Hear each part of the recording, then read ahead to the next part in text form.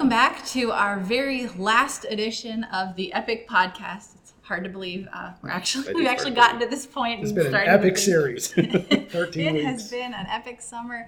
As I'm looking ahead here, I think today is really going to fit in as almost a part two from last week. I feel like we got started towards the end last week, really talking about the value of guides and people that we're listening to and they're speaking into our lives. And so I really think that today we're going to continue on with that. We've got Brian back with us again. So Brian, if you want to go ahead and kind of wrap this around for us, how are we wrapping up the summer?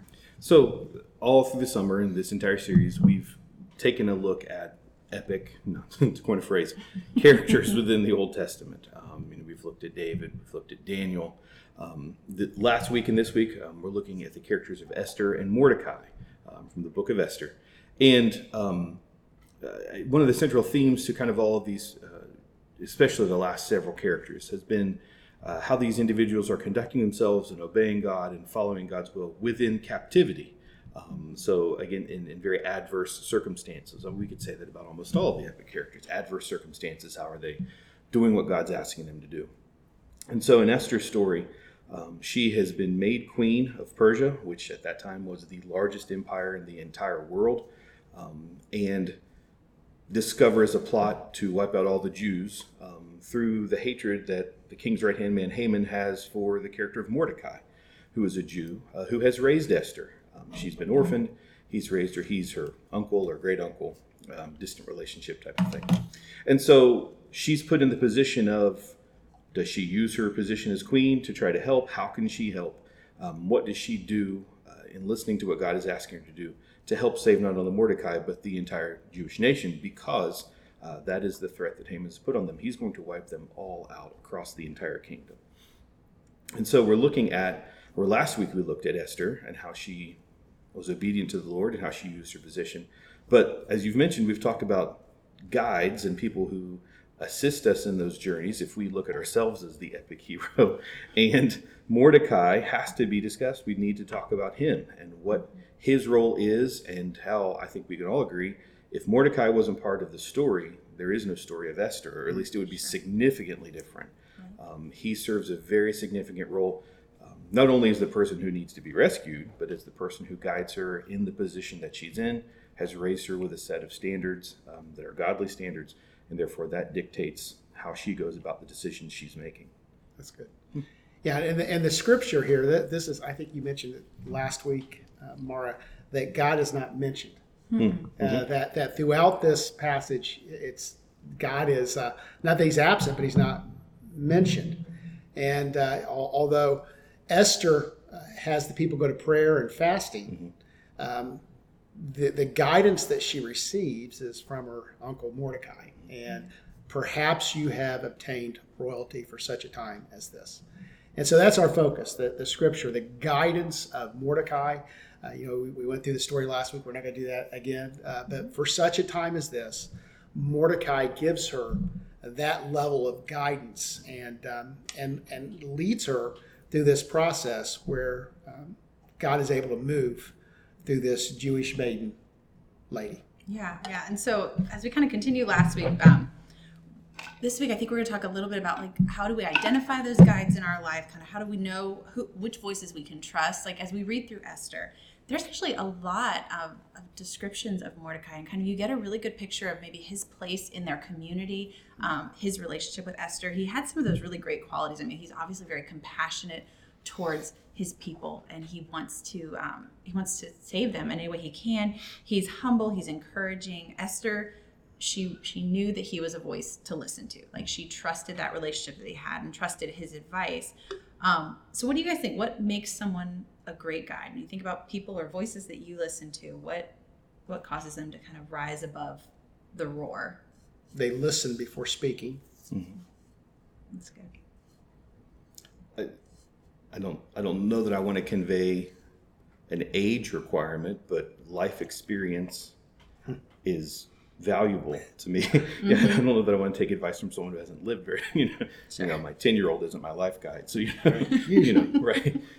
The idea that they have some perspective on the things that I am challenged by or the things that I'm going through is valuable to me. And so that life experience speaks highly to me, speaks loudly to me when I'm listening to someone's guidance. You want to know that they really are interested in your well-being, that there's not a hidden agenda. Sure. I mean, I'm just throwing short things out there. Yeah, no, but sometimes, but I feel like that speaks to the relationship that you develop kind of before maybe that person gets that chance to really have that moment where they're telling you what you should do next. So yeah, I think to know their motives, you have to know them. And I'm thinking of a King of Queens episode where Jerry Stiller calls in the guy that's delivering the Indian food to him because he wants somebody to build into, and so he won't pay him until he listens to his advice. So, sorry. No, that's a fantastic example. So I feel like as we talk about this guide, I feel like it's tempting to kind of push this guide as the person that's always working in the background, working behind the scenes. Is there a difference between someone acting in the role of a guide and someone who is leading? Can that be the same? Can you do both? I think Esther acts as a guide as well to the people, in that she encourages them to pray, and at some point, she's acting as her own guide and Mordecai's guide, and the direction of this. There's a little bit of give and take. I don't think, as the people of God in a church, as people trying to find our way on an epic story, I think we should find ourselves acting as both guide and as someone being guided. It's like discipling. Right. You're not a discipler unless you're being discipled. Right. And so there's a little bit of that in all that we do. So I think leaders operate as guides, but they also should be willing to accept guidance. Does that make sense? Yeah. I think, and to speak to that, I think we can easily fall prey to kind of the models of guide that we've seen in literature or in, the idea of the guide being someone who has reached a point in their life that they're no longer active, but they can speak to the others who are. And I don't know that that's as realistic as kind of the symbiotic relationship that we have in life. I think the person who's still active and who's still living life and still doing, if we want to call it leadership or doing whatever role it is that we're seeking guidance in, they have a fresher and more relevant perspective than someone who maybe has, I don't know, hung up the uniform and they're kind of, in the waning years of their life. I also don't think that it's as cookie cutter as this person is a guide and a guide only, and this person is a mentee or going through the steps and that's all that they're doing. I think life is way too involved and complicated to say if I only looked at life as someone who's just going through the steps and learning, I wouldn't have my job, I wouldn't be a dad. You know what I mean? Like there's things I have to lead on regardless if I've got a guide in my life. It would just be a lot better if I did. You know what I mean? Life doesn't clear cut things so well that I think you're one or the other. I think you need to be both at different stages of life. And I think that transcends through generational relationships and roles that we have, not only in church, but in our jobs and in our neighborhoods. And not trying to take it too far out, but I think it's all interrelated. And people that are effective guides, what I see, there's certain people that are able to draw out other people. Oh yeah. That they will see people as, and I think one of the things that they see is they see people as inherently interesting, and so they're able to draw out. I mean, usually they're good listeners, sure. And usually you find in your conversations with them, they're drawing more things out of you than you're drawing out of them. Right. And those are effective guides. That's. I wish I was more like that. I see those people that are good at that, and you can just watch them work with people. Sure. I almost said work people, but it's not. They're working. They just really are interested in other people's life stories. They know how to make the conversation about the other person and not about themselves, but at the same time, they're invested and involved, and that's a balancing act. It really is. And I think the different areas and interests of our life qualify us to be guides for different people. You do not want me guiding you on how to play basketball or physical sports, but I would love to sit and talk to somebody about, that doesn't mean I don't know physical labor, it doesn't know that I don't like the outdoors. I'd love to sit and talk to somebody about hiking. We've had some conversations about those kinds of things. So, to put me in front of a team and to say, hey, make relationships with those guys, I see, oh gosh, there's a struggle already. But, there are other people who I'm uniquely situated and called to be able to be a guide for. Not to rabbit trail too far, but I think that's a component in it as well. Yeah, no, I think that's really good. I was kind of thinking when you mentioned Star Wars on Sunday, I was tell you, Finley gave you the biggest question mark eyebrows when you said Star Trek. She's looking at Yoda, Right. She's looking at you, and I think she might have started praying for you right there. Yeah. She's like, that's Yoda, that's from Star Wars. And so, Kennedy put a hand on my arm to restrain me. Yeah. Like she thought I knew what you were doing, but Don't. she was like, Dad, stop. I But was when like, kid, come on. you look at kind of the cycles and the way that their kind of their Padawan and mentor, like all of that relationship works. It wasn't that once you had a Padawan, you were removed from active Correct. service. Correct. Like that person followed and learned from you as you continued Right. to act. Right. And so I think that's really interesting because often we think of Yoda as being the best guide of all times, but he really was in the waning years of his life. And that isn't who Right. they would spend the majority of their time. Yeah, the model of both, and nerding out here on you, but the model of both Yoda and Obi-Wan is that they're on some desolate planet isolated from everybody. And so it's very easy to see a guy to some wizened old wizard-like guy who's just kind of off in the shadows. That isn't how the relationship was meant to be structured, Right. as far as master and apprentice, or you know what I mean. And I don't think that's what we should. Are we talking Star Wars or life? Yes, Both. yes. I'm going to Star hang out Wars on a planet is and grow a fun. beard. yeah. But if you see Obi-Wan and Anakin early on in his life, Yes. it was definitely more of a partnership that they and worked active, together. and active, like you said. They're not just hanging out in isolation trying to instruct and listen. It's as they live life. Here's a teachable moment. Here's a teachable moment. Here's a teachable moment. Yeah. So would you say it's fair that you probably cannot guide someone else effectively unless you have allowed yourself to be guided by others? Do you think that's a fair statement?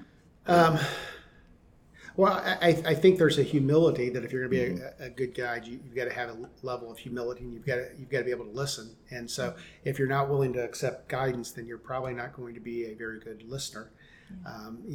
So I think there's those elements. I would hesitate to say you never can guide anyone if you've never received guidance in the past. I think God uniquely uses people at different times, even maybe when they have not lived a guidable life, that sometimes God can use those lives if they allow him Right. to provide pretty Right. good guidance. So I agree with that at its core, because I think there's a level of humility. If you're going to be an effective guide, there's going to be a level of humility and listening. But I'm not going to put it outside God's ability to use somebody. I think maybe the key term is good guide versus could never guide. Yeah. That's true. I don't know That's that you're true. going to be very effective or Yeah. or even be receptive to what God is saying to you if you've not received that before, and if you're not open to being that individual in that moment. Right. Yeah. That's good. So I loved on Sunday when you were talking about how God, like Jesus promised the Holy Spirit, and there is a very personal relationship there, but also that the Holy Spirit is involved in our community and like the people around us. So how do we recognize his voice in our community, in the people that are speaking into us? And I don't know, in my life, sometimes there's times where I feel like I'm hearing something, but it's not the same as what other people are telling me. And it's like, how do you decide who's right, whose advice to follow? There's a couple of things that went through my mind, and the first is this. Bonhoeffer said that the move towards God is not internal and upward, but it's outward towards others. And so Bonhoeffer had this understanding that if he was going to be engaged in spiritual things, he needed to be engaged with other people. Take my eyes off myself and look at others, and then God's going to work on me. And he works through others. Right. And so, I thought about, I didn't incorporate that when I was speaking, but that kept running through my mind, that this move we make this move towards God, this internalized me by myself in my prayer closet. And I think people need times like that. I think God speaks through times like that. But I think there's a balancing act of God transforming, moving in our lives, us listening to his voice and listening to the voices of others. If we truly believe that God fills others with his Holy Spirit, then there is this aspect of God speaking through others and God speaking through us to others. I agree with that wholeheartedly. and can place my thumb on marked moments in my life where I thought isolation in order to get closer to God was proven wrong by simply being in community with others and being aware of His Spirit.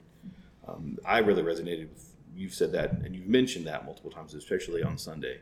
You said, the older I get, I hope I'm not misquoting you, the older I get, the more I'm realizing that God is revealed through the community and not through, moments spent alone with Him. And I'm starting to see that as well.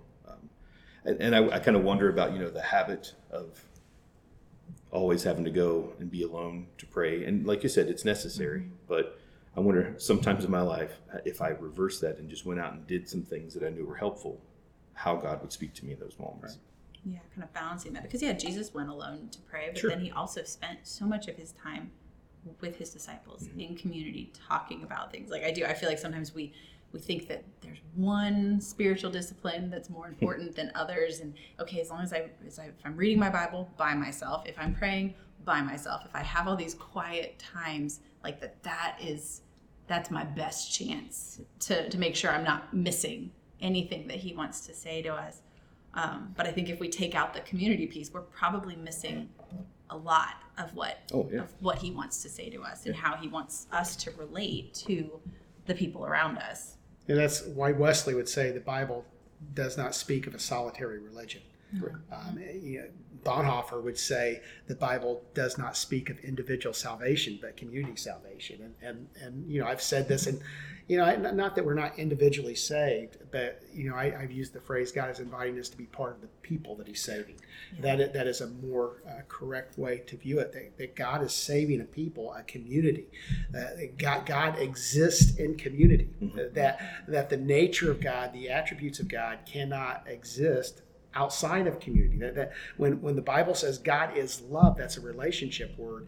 And so when we try to achieve spirituality without community, we're missing the main attribute of God. And it's a dangerous thing, and it's a dangerous thing in this time. And we've just talked about at staff meeting that we live in this time of separation, isolation, and I know as I'm saying this and talking, there may be some out there that have tuned in to live Facebook Live, mm-hmm. that maybe have tuned in to these podcasts, and so you've participated in things, but maybe you've not participated in interaction and community interaction. Maybe you're afraid to come back to the sanctuary, and I understand that.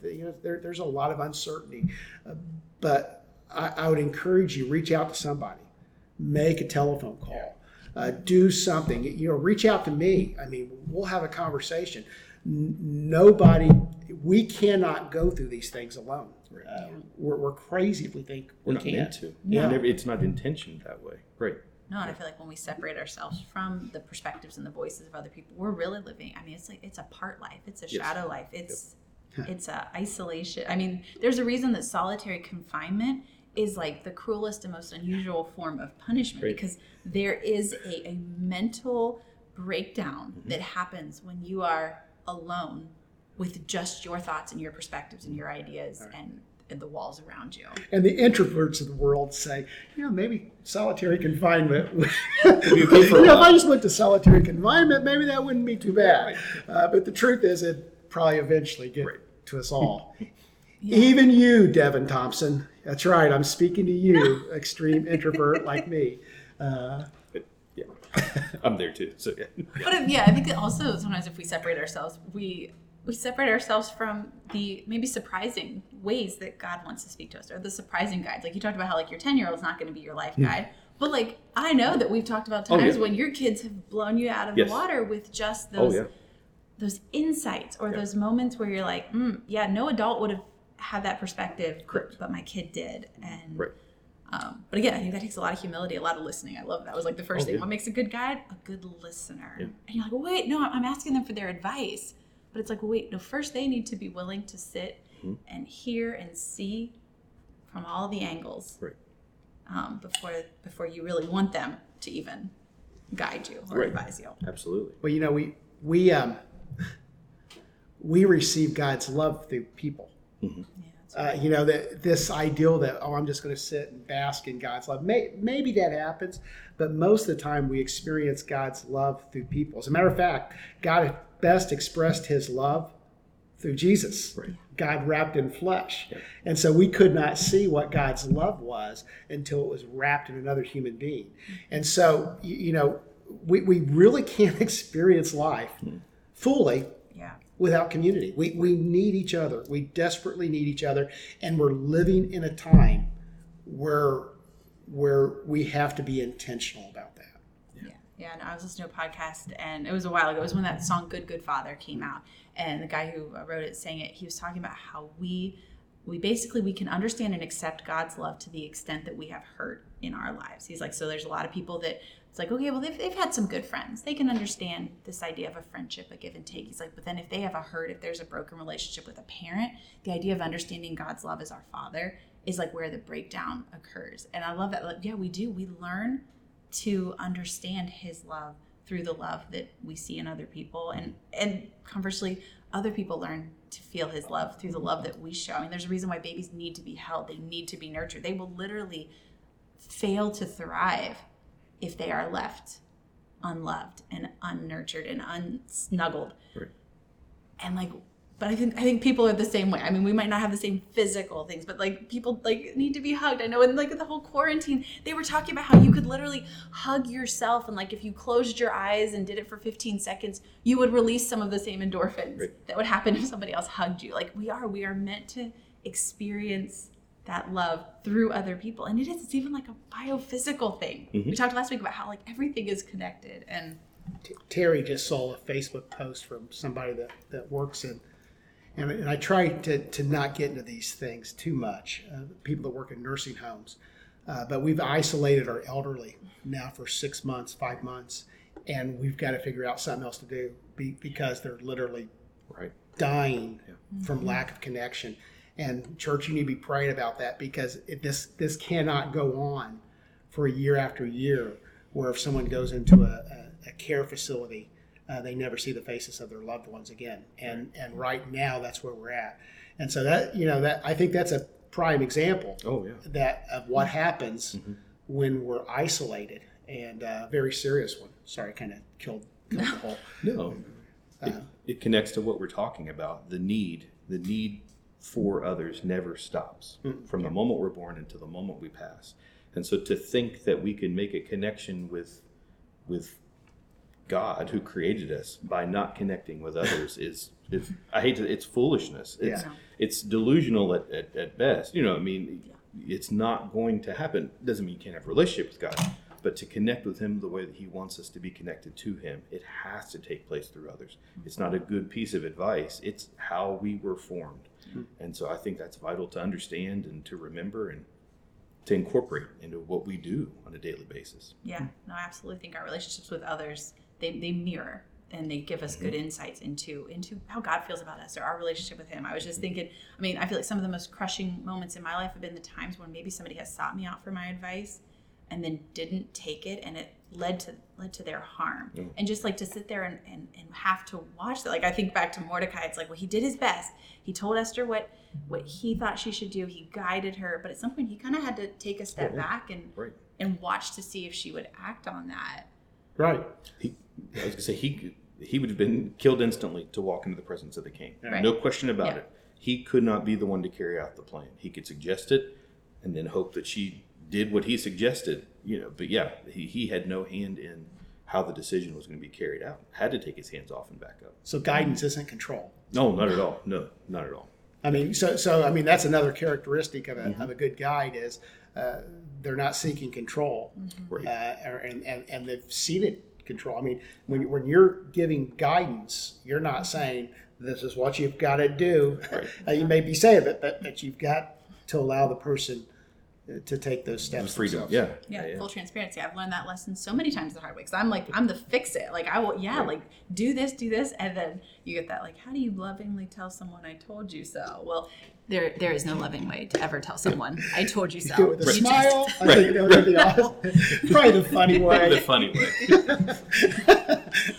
But it's hard when you realize that when someone has given you that position in their life, they have not given you control over their life. Right. They have just merely opened themselves up and asked for your advice and nothing more. And they might take it and they might not. And but I think it still is on us. Like, we can't say, oh, you didn't take my advice last time, so I'm not even going to bother to give you good advice this time. Like, I think there's a part of us that's still like, you just have to be willing to invest and listen and just keep giving the best advice you can, whether it ever is followed or not. I think I think I hear you heading towards another characteristic of a good guide, one of patience. I've seen and been part of guidance situations on the receiving end and the giving end, where because someone or myself pushed advice too hard and too fast, the person was not receptive to coming back.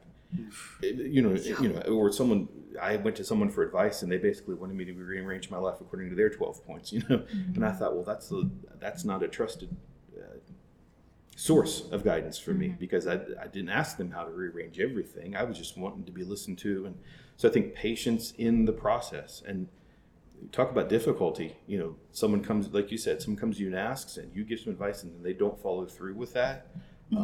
It'd be real easy to become jaded. And then the next time they come your way to say, well, like you said with I told you so, but you have to be patient with them. You have to be patient, and you have to be willing to see them make their own choices in a way that you can keep your hands off of. Right. And the same way that I've made the mistakes and God has redeemed those, like, we have to watch and look for that in other people's lives too. Right. And I think as parents, it's easy to confuse parenting with advice or guidance from others, if that makes sense. My call to be the parent of my children is not the same call that I'm given if somebody's asking me for guidance. You know what I mean? We say I would suggest you not run in the street in the traffic. Right. It's just my guidance for you. Right. I'm not going to control Do you. what you want. Right. Let me take my hands off. Right. We had a conversation last night with one of our kids, and it was a heavy conversation. And we said, we even said, it's funny how God does things. We said, we are not giving you advice. We're telling you what we don't want you to do, for your own benefit, for your own good. We're not trying to punish you, but you can't approach that. You can't take that tack with people looking for guidance. That's kind of the antithesis of what they're looking for. So, Yeah. It's good. I love that kind of led into parenting, because I feel like I've been listening to just a lot of podcasts recently on parenting. I don't know, somehow I feel like moving into the 8-year-old, I feel like we've just entered into a new arena here. And not that you can never really be prepared for any of these big life changes and big cognitive jumps, but I was like, you know what? I'm just realizing we're going to need to find a new way to relate to him. It's no longer I'm going to keep you out of the street to keep you safe. It's we need to go further. We need to explain this more. And I feel like there's a lot of those relationships that are kind of set up where there's a power difference that can either be abused or like capitalized on. And so I feel like I'm really looking right now. It's like, how do we build those relationships where we don't fall into that power trap of, because I said so and you'll do this, but also where our kids actually seek our guidance versus just feeling like, okay, fine, for the next 18 years, I'm going to do it your way, and then all bets are off. Right. And that's the important to train up a child in the way they should go. Is that you're training them in a way of life, not. I mean, and oftentimes as a parent, Terry and I fall in this trap. It's just we tell them what to do, but we don't train them. Correct. Mm-hmm. But there's a mixture. There comes times in your kid's life where it has to be their choice, and and they have to. They'll pay a price, right? And you learn something when you pay the price. And so, and I will tell you, not all 8-year-olds are the same. So just because you go through this once doesn't mean it'll be a whole different thing with Finley, and then Reed will be different. Right. Recently, Emerson has decided he's going to teach Finley piano, which has been a great reflection of me realizing how he responds to me teaching him things, because there were probably tears within the first couple of minutes, and him just telling her over and over again, I am your teacher. You'll do it this way because I am. And I'm sitting there going, oh, please, Lord, awesome. Let this not be what he hears me saying as I'm teaching him or as I'm instructing him, because I was like, this clearly has gone so wrong, so fast. This is not what it needs to be. That's funny. And Finley's not having any of that. Right. So, she's done with piano now. Right. Yeah, pretty much. We'll have him play Sunday. There you go. Oh, man. Well, what else we got, Mara? Man, I feel like we probably just keep talking. The other thing I feel like from Sunday that I felt like was just really impactful, and I know a lot of people have mentioned that, is just talking about the idea of seeking guidance, seeking mental health help, assistance, any of that support. We've so long, I feel like, I've seen that as a sign of weakness. Like almost there's times where I feel like people think, let's take the mental health component out of it, but like if I have to ask for help on this, it tells somebody that I'm less intelligent, I can't figure this out on my own, I can't do this. So almost like we felt like we need to hide the places that we're struggling. And I think especially coming out of this season, which I pray we're coming out of this season, but who knows how long it will last. I feel like there's going to be a lot of people who don't even understand the depth of how much support we are all going to need coming out of this. And I don't know, how do we change the stigma of seeking counseling, seeking therapy, seeking professional support? I think and I want to say this in all kindness and love, I think sometimes our theology works against weakness. That we, particularly with an evangelical slant of our theology, we do the 2 trips and then we're there. And the truth is that weakness, confession, the need for others will never leave us this side of heaven. Now maybe in heaven we won't need people, but I don't know. It kind of seems like how we're created, that we're always going to need others. But all these things, this need to be vulnerable is present. And it's all from the time we're born to the time we die. I don't care where you are in your spiritual walk. All of us have days and times where we need others. And counselors fill an important need. James says, all good things are a gift from God. And so we believe, nobody would say, oh, a medical doctor is not a gift from God. Right. Believer or not believer. That doctor sees you and you've got cancer and they treat you and you go into remission. You're praising God, saying, God used that medical doctor to bring healing to my life. We're created body, soul, mind, emotions. All these things are interwoven. And there are definitely specialists, and I believe they're a gift from God that can help us weave all those things together. I've learned in my life that many times sometimes the mental is connected with the physical, and sometimes the physical is connected with the mental. It's just the reality. That's what we're finding out. And so we would be we would be foregoing God's gift by not using all the resources He has. And I'll just speak openly. I'm not sure. I'm not saying this lightly. Maybe I need to do some counseling after all that we've went through. This has been a hard season. Right. Yes. Yeah, definitely. Coming into this, it was almost ironic. I had to take a couple of college classes, or one to keep my license for teaching. And the class I ended up taking talked about dealing with trauma and being trauma informed and like that proactive approach to, you don't wait until you know that someone has experienced trauma to care for them appropriately in ways that will not re-traumatize them, in ways that will not induce a response. And I think sometimes we talk about preventative care in so many other places. Like, we do our oil changes on our cars. We know our cars run better if I don't wait until it's making the noise that sounds like when you go in the mechanic's like, what's wrong? And you say, oh, nothing, just an oil change. Like, that's a good day because they know that you've maintained your car. We do preventative care as far as our wellness. I mean, we take vitamins, we do supplements, we exercise. We do all of these things to prevent and support our wellness. But I think so often we act like our mental wellness is a separate category, and like, well, if it's not broke, don't fix it.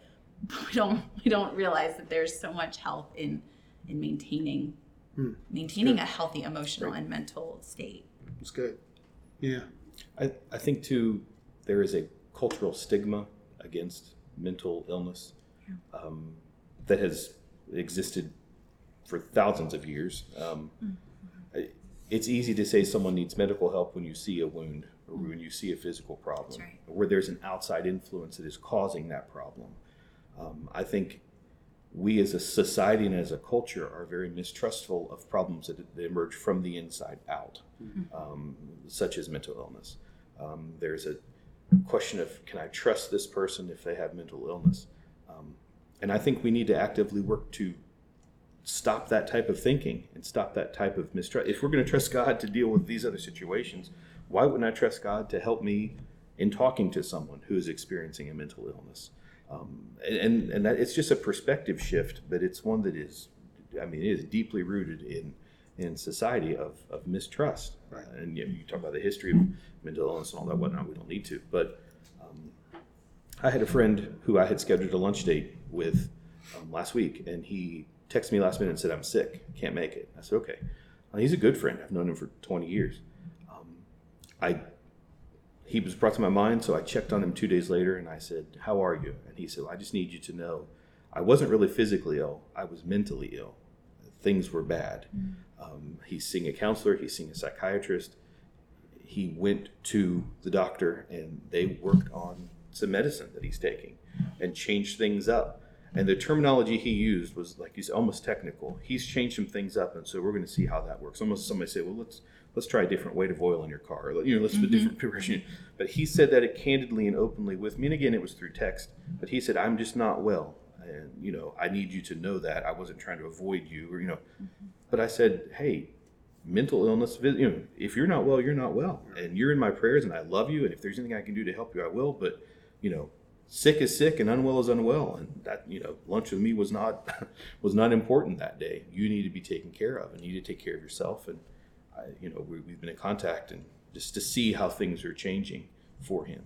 It's good. Yeah, and the experience that I've had with friends that have been in counseling, those things, it actually is so helpful and such a good part of their healing when the people that know that they're pursuing that are checking in with them and asking about it. Because I think sometimes we think, oh, well, that seems like a private thing. But if they have shared and disclosed that, know that they are opening that circle to include you. And, and as their friend, like, it is loving to ask them how things are going. Ask them if there's things that they're working on that you could be helpful for. Yeah. I've had friends say, "Hey, it helps me if you text me once a week and just check in on me and make sure I went out and did this, make sure I called this person." And so when we know that the people around us are pursuing their health, we cheer them on when they go to when cancer treatments happen. We cheer them on, and we need to cheer them on for the things that we can't see too. Right. It's what I keep going through my mind. Imagine, and I see this two ways. Imagine you're in a car wreck and you break your leg. Nobody would say, "Hey, don't go to the doctor." Right. Right. Right. What we've went through this last 6 months has been as traumatic as a car wreck. Right. Yeah. And no one would say it was your fault either. No. It's your fault your leg's broken. Yeah. That was, I didn't cause that. I didn't make that happen. That's right. Yeah, and I think that gets associated with mental stuff too. Mm-hmm. Well, you could have, if you had done differently. If you, it doesn't work that way. mental trauma is as real as physical trauma. Right. And now let's reverse that. Your friend has a car wreck and they break their leg, and you know it. When you see them the next time, do you act like the leg's not been broke and ignore it, or do you address it? And so when you have friends that are going through trauma, the natural thing, the caring thing, the guiding thing is, how can I help? Right. How are you doing? Right. Love you, support you. Yeah. And all these things happen.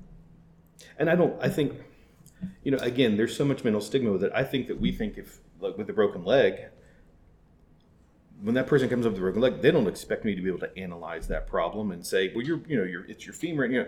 Just, how are you? Is everything okay? But for some reason, there's a stigma that if there's mental issues, I'm supposed to be able to ask you, in-depth questions and not just say, "I love you, I care for you, and I'm praying for you." You know what I mean? I care about you, even though I can't see what the problem is. Because it's mental. Correct. I've got to be able to say, like with a broken leg, I can't say your leg's better. Right. But with mental things, we feel like we should be able to say the right thing to make things better. But it's still a process. Right. Right. And it comes down to listening. Like, me telling you that you look like you're okay now isn't me listening and hearing you're not better. You should be. say that you're not okay. Right. That's right. I tore my Achilles tendon and I had a cast on, and I'll never forget. I went to district assembly, and one of my good friends, I'm crutches, I can't walk. He came over and goes, "No, you're going to walk right now. We're going to heal you." He's pulling the crutches. So, "Get off me." Right. It's like we do that with people that suffer from just as real issues from trauma. Absolutely. Yeah. But no, I just feel like recently my heart has just been for our kids, because honestly, our kids are our kids can hide it so well. And it shows up the times you least expect it. But like the trauma that we've experienced know that they've pretty much walked through every bit of it. And you might even think that you've hit it and you've sheltered them, but they're not the same kids they were at the beginning of this year. And so I think as parents, like, we are really we're really going to be held accountable for how we pursue our kids' mental health. I mean, I've talked to so many parents that is their big concern right now, is like, I'm concerned for my kids' mental health. I'm concerned for how this is weighing on them. And for me in my role serving children, I'm like, if I can't find a way to support people, like, what am I really doing here? So I feel like that's been just so heavy on me right now. It's like, well, how do we make sure that as we're looking to relaunch our kids department, that we are finding ways to support what we know our kids need. We know our kids need fellowship. They need connection. They need the voices, the guides, the adults that are invested in their lives. And how do we make sure that we can provide that? While also being mindful of the environment and the season that we're in right now. That's great. So. Good conversation. And Mara, why don't you pray us out? Sure. All right. Heavenly Father, Lord, today we are just, we're so thankful for the gift of community. Lord, as I sit here in this conversation, and Lord, I've felt so blessed by the perspectives and the experiences and just the opinions that have been shared. Lord, help us to seek community, even as we feel maybe the need to pull back, the need to isolate. Lord, show us the places. Let us hear you guiding us through other people, Lord, as we seek you. Lord, I pray for our kids. I pray for our teens. I pray for our adults. Lord, there is not one person in our community that has not been touched in some way by this season. Lord, it has been traumatic. It has been trying. It has been just heartbreaking at times. And Lord, we know that none of that is outside of your ability to redeem and restore. Lord, we know that you've given us voices to guide us, and you've given us professionals to help us. And Lord, we pray that you would give us the courage and the boldness to seek out and take those steps when we need to. Lord, we love you, and we are excited for days ahead. In Jesus' name, amen. All right. God bless.